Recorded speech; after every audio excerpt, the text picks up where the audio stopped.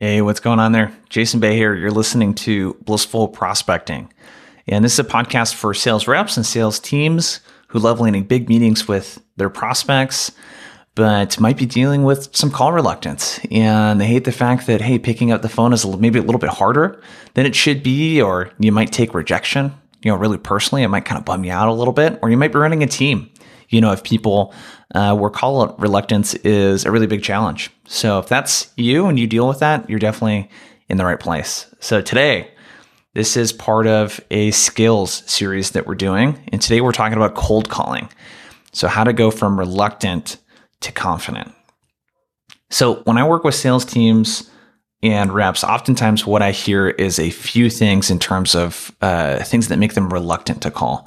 And by the way, I'm not saying that the goal here is not that you love to make cold calls. Like I don't love making cold calls, but I'm good at them and they're effective and they work. And the call reluctance doesn't keep me from making those calls and being confident in those calls and getting meetings. So when we talk about from reluctant to confident, it doesn't imply that you have to love, cold calling. That's not necessarily the goal. No different than like working out. I hate working out. I do it anyways. It's something that I just, hey, I don't really think about, is this something I should or shouldn't do? It's more about like, how can I accept the fact that this is something I need to do? And how can I be effective and efficient with it? So let's talk about cold calling. Let's kind of dig in. I mean, one of the things that I hear a lot in terms of things that make people reluctant to make calls is a few things. So one, there is this, hey, the person I'm reaching out to seems very senior. And it's kind of nerve-wracking calling someone that might have like literally 10, 20, 30 more years of like career experience than I do. There might be this, I don't know if you've ever felt like this before, but like when you were a little kid and you wanted to hang out with the adults, but you didn't feel like you were mature enough or maybe cool enough to like be a part of the adult conversations. I remember that when I was a kid. So there's also this of, like, hey, like what value could we possibly bring to this person? Like you're not really seeing the connection of like your product or service that you're selling and it actually providing value and like looking at yourself as a resource.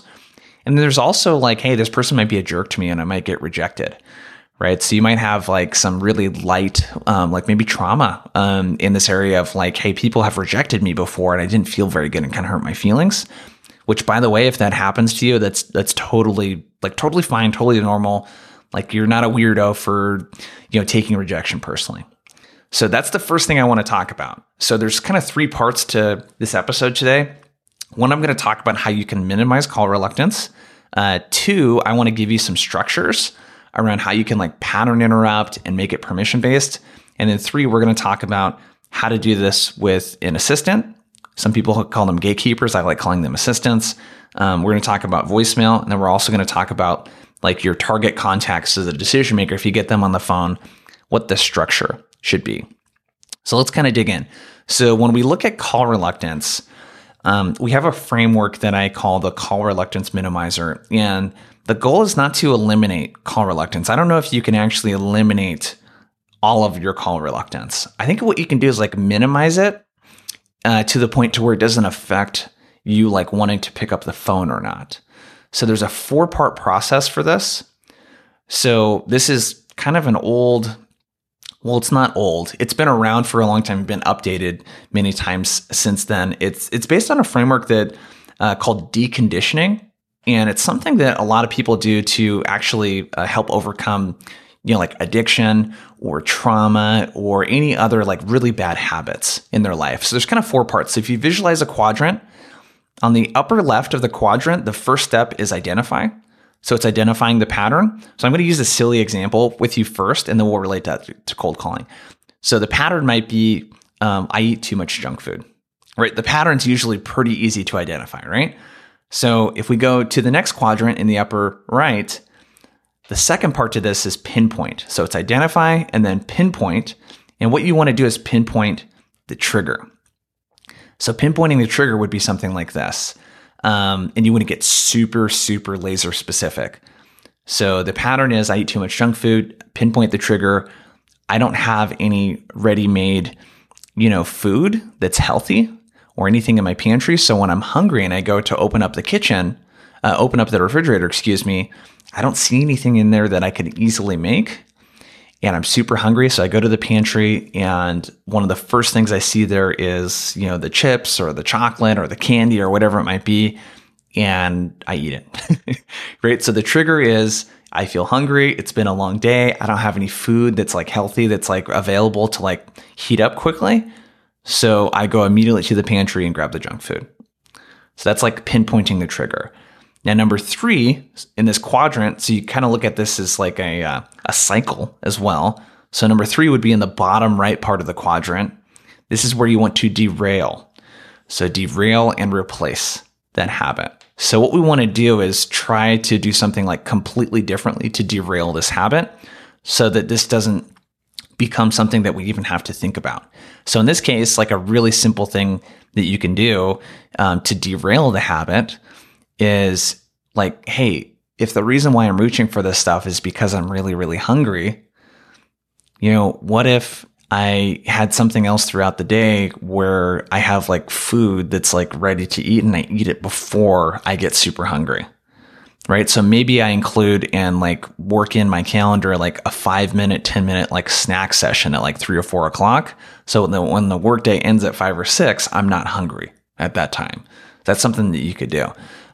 You could also, derail this habit by not having any junk food in your house. You could also derail this habit by doing food prep, or hey, maybe anytime you cook dinner, you leave enough for the next day, so that you have something that's like ready to heat up. Maybe you keep healthy, pre-cooked food in the freezer so that if you're having one of these these weak moments, you have something that you can easily heat up in 3 to 5 minutes. So you're going to derail that habit and replace it. And the 4th part, so this is the bottom left part of the quadrant, is practice and reward. This is the part that requires you to like do it, right? To make it a habit. So how does this relate to call reluctance? Well, I wanted to give you kind of a silly example because I think it was Jim Rohn or Zig Ziglar said this, business problems are really personal problems in disguise. So if you have call reluctance, there's a high likelihood there's probably other habits in your personal life where this same kind of thing is being affected. So that's why I like to use personal examples, because they often relate and connect to the professional ones. So if we identify the pattern, so call reluctance, right? When I go to call on a VP or C-level executive, I get really nervous. So I end up either not making the cold call at all or just calling someone like lower, like a manager, let's say. Nothing against managers, by the way, but those are not typically the decision makers in a sales process. So 2, if we look at pinpointing the trigger, this usually has to do with the internal dialogue that you tell yourself. So the internal dialogue could be usually something about you, and it's those things that I mentioned earlier. Why would I reach out to this person when they're like 20 years my senior? Like what value could I possibly provide? Or hey, if I reach out to this person, they look really busy. Obviously, I'm going to be bugging them, and I don't want to do that. I don't want to feel salesy. So to derail and replace this, like what if you just did the exact opposite? So what if instead of making it about you and how you feel about it, what if you made it about the prospect? And instead of like, hey, I could be bothering this person, if you flip it around and say, hey, I wonder what this person is working on right now that they might need help with. I wonder what problems they're having related to our solution. I'm wondering if there's something I might be able to share with them that could really help them. So if you kind of flip this around, you can completely derail this habit by telling yourself a different story. So when you go to research that next prospect, that VP or C level, it's, hey, I can tell they're growing a lot right now. They're hiring people. And it looks like they're hiring a lot of salespeople. I wonder what like problems they foresee themselves having over the next couple months as they ramp up their sales team, especially when it comes to prospecting. I imagine that they probably want to get people onboarded as quickly as possible. And I'm wondering if I might be able to help with that. Let me give so-and-so a call. That's a completely different internal narrative to tell yourself, right? So flip it around. Instead of making it about you and how you feel about it, let's make it about the prospect. Let's make it about what they're doing. So this is a way that you can like really look at call reluctance and look at it kind of like in a silly way almost. So I'll give you one more technique. This is called diffusion. And it would actually help this derailing, this internal dialogue that you tell yourself. So diffusion is a part of a form of therapy called ACT, and this is acceptance commitment therapy. So essentially the concept here is that, like, if you look at two boxes, so if those boxes were touching, in one box, what you would have is your feelings and your emotions, and then in the next box, you would have reality. So a lot of times what we feel, we perceive as our reality. So if we use this narrative again of, hey, I'm probably going to be bugging the person. Your feeling of like, hey, I'm salesy, I might be bugging this person, like, that is not necessarily the reality of the situation, because you don't know this other person. Like, you don't know if you would be bugging them or not, right? So the reality and the emotion that you feel, those are connected. What you can do is, if you diffuse them and think of them as two separate things, like, hey, I'm allowed to feel this feeling, but that doesn't mean that that's the reality of the situation, because the reality of the situation is that most of the people you reach out to do need help, right? And they do have problems. Now, whether they're willing to let you help them with it is a whole nother story, but you're not wasting the person's time if you're trying to reach out and you have something that might help them. Like, that's just not a waste of a person's time. So if you look at those two things separately, the way I feel, I accept this and that's okay, but that's not connected to the reality of the situation. Those are two totally different things. One technique I use is like where you can, and this is part of acceptance commitment therapy, is I give it like a voice and a character. So when I have that imposter syndrome or that reluctance that kicks in, I give it like, that's my Borat character. So like, I literally imagine Borat and like him talking to me and be like, oh, that does that thing that is making you very reluctant. Like I literally talk in that voice, and it like makes me chuckle a little bit. So if you have like a cartoon character or like some sort of character or name that you can give, like the call reluctance monster or whatever you want to call it, it'll help you kind of diffuse and separate how you feel about it, the emotions from the reality. So that's call reluctance. So I know we spent quite a bit of time on that, but this is something that almost every sales rep that I talk to experiences in one point or another. It might not keep them from making calls, but it doesn't keeps them from going in with like a good mindset, into the calls. Okay. So let's talk about assistance. So I want to give you a framework for how you can now cold call assistants. And the reason why I start with assistants is that oftentimes, if you don't have a direct dial or a mobile phone, usually you're going to need to interact with these people. So I look at it in two parts. So there's an intro part, and then there's a gathering insider info part that I call it. So in the intro part, when the assistant picks up the phone, what we can do is one of two things. So you can do the assumptive ask. So this is one that I like a lot, and the tonality is really important. So I can just say, hey, this is Jason. I was calling to talk to Bob. And you're just super assumptive like that. Yeah, and oftentimes people will just send you right through if you do that correctly. So, hey, this is Jason. I was calling to talk to Bob.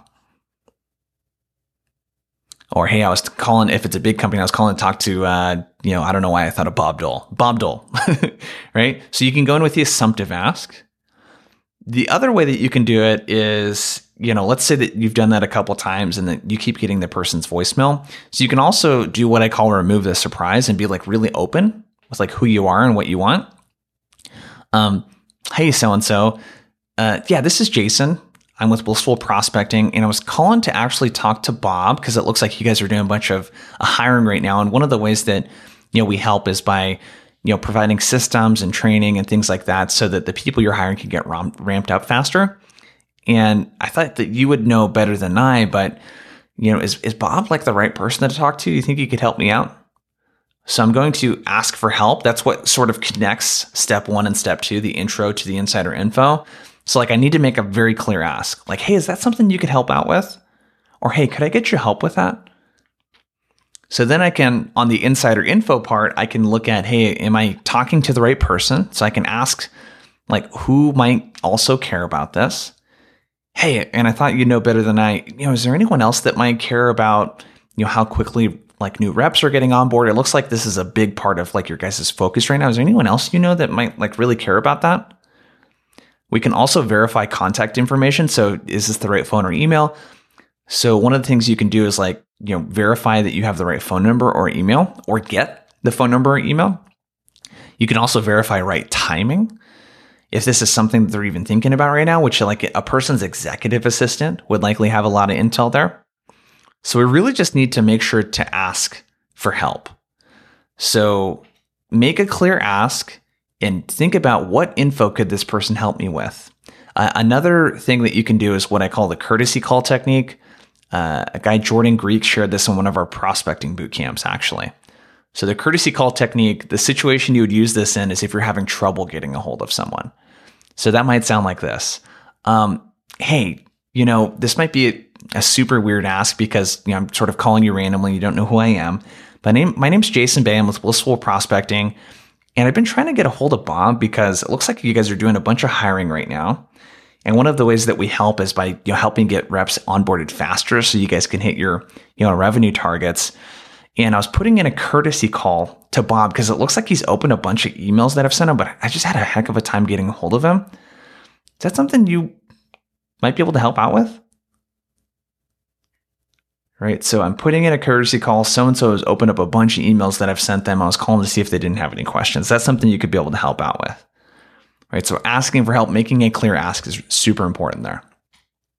That's assistance. We're going to keep moving. So let's talk about voicemail. So this is kind of the next common thing that you're going to get usually is a person's voicemail. And what do you leave in that voicemail? So there's kind of two approaches to the voicemail. So I like to do this as part of, if you caught the sequencing episode I did, I would definitely check that out. If you haven't, it's called KISS, Keep It Simple Sequencing. What I talk in there is about doing triple touches. So the very first time you get a hold of someone, like you want to call and leave a voicemail, then email, and then hit them up on LinkedIn with a connection request. So you want to point that voicemail to the email. You could do this in two ways. So one is like the super vague approach. So you can call someone. Let's say I'm calling Deborah.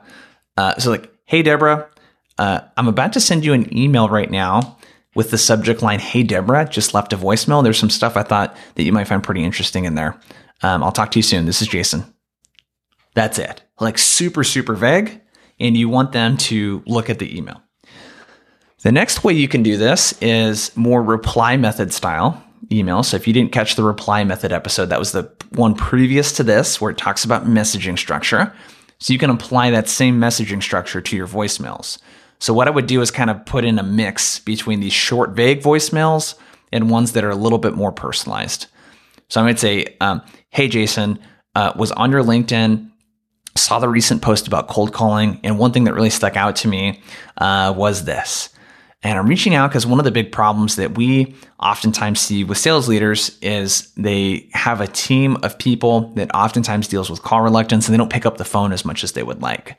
And one of the ways we're helping is by teaching them about call reluctance and helping them overcome it and giving them really cool frameworks for how to make effective cold calls so they can land more meetings.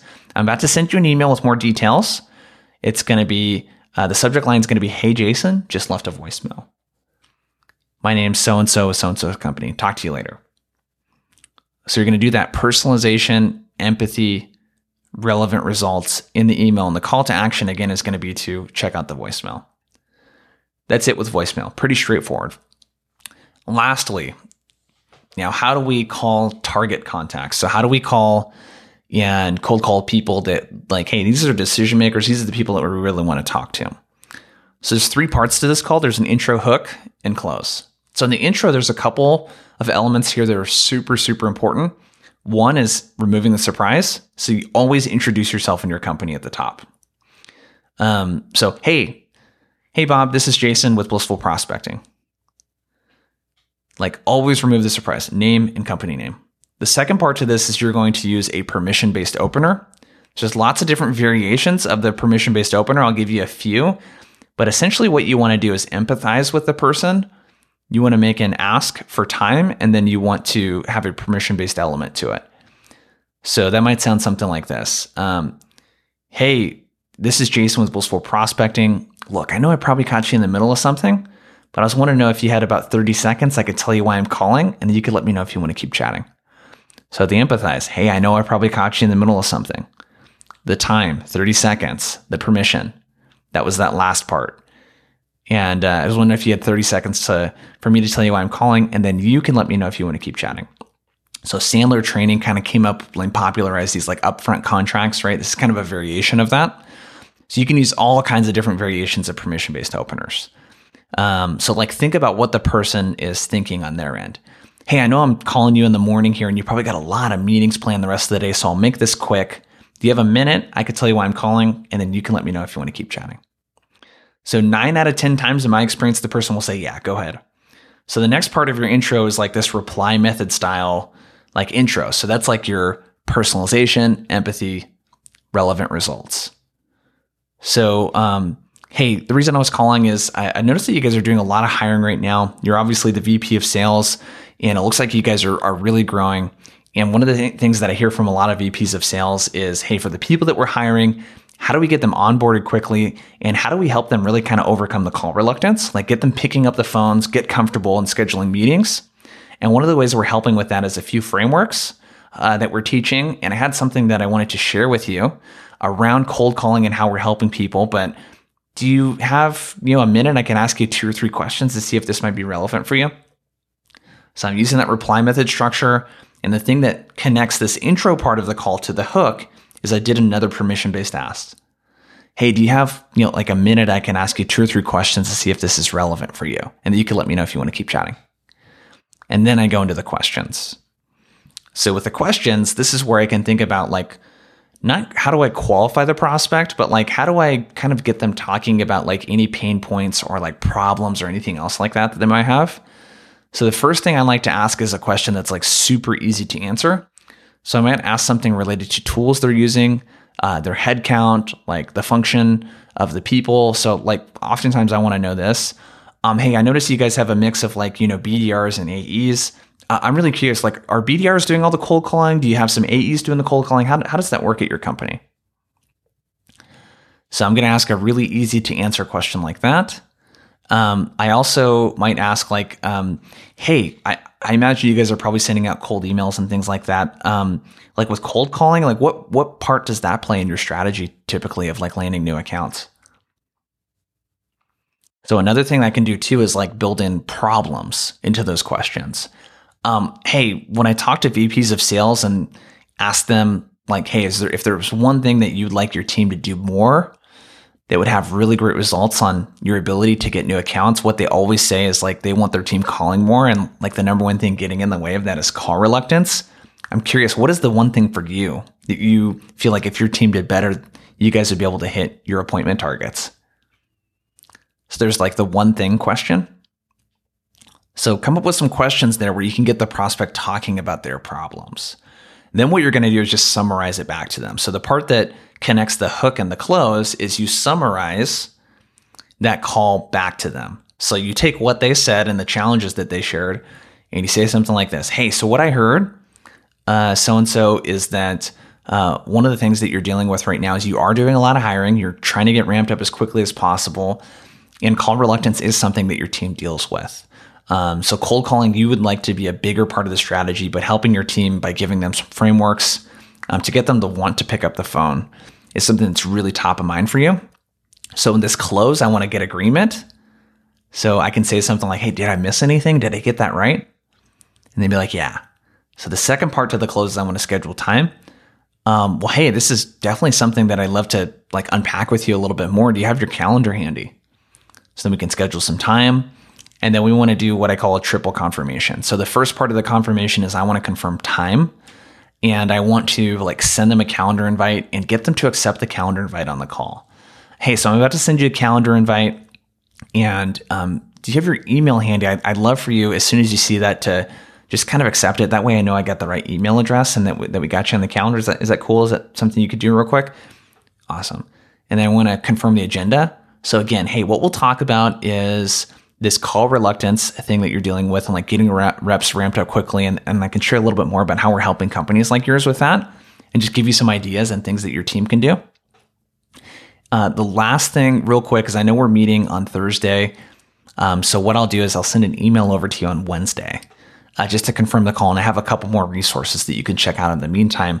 Could you go ahead and just respond to that email when you get it so I know that we're good to go? Cool. So that's your cold call. So intro, hook, and close. So I know we shared like a lot of information on that today. And there's a lot to this.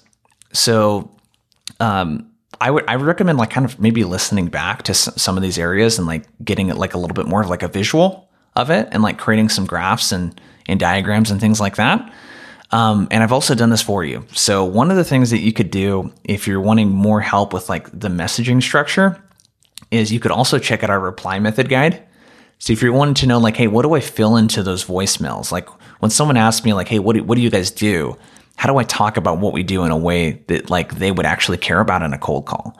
I would check out the reply method, and that's linked up into the show notes, just right on your phone. If you're listening to it on your phone, it should be right in the show notes. And if it's not, you could go to blissfulprospecting.com and one of the tabs there right at the top is called the reply method. So I definitely recommend checking that out. Thanks for checking out the episode today. Check out that reply method guide. There's tons more resources on our website if you want to continue following and get more resources on cold calling. And thanks for tuning in. We'll talk to you later.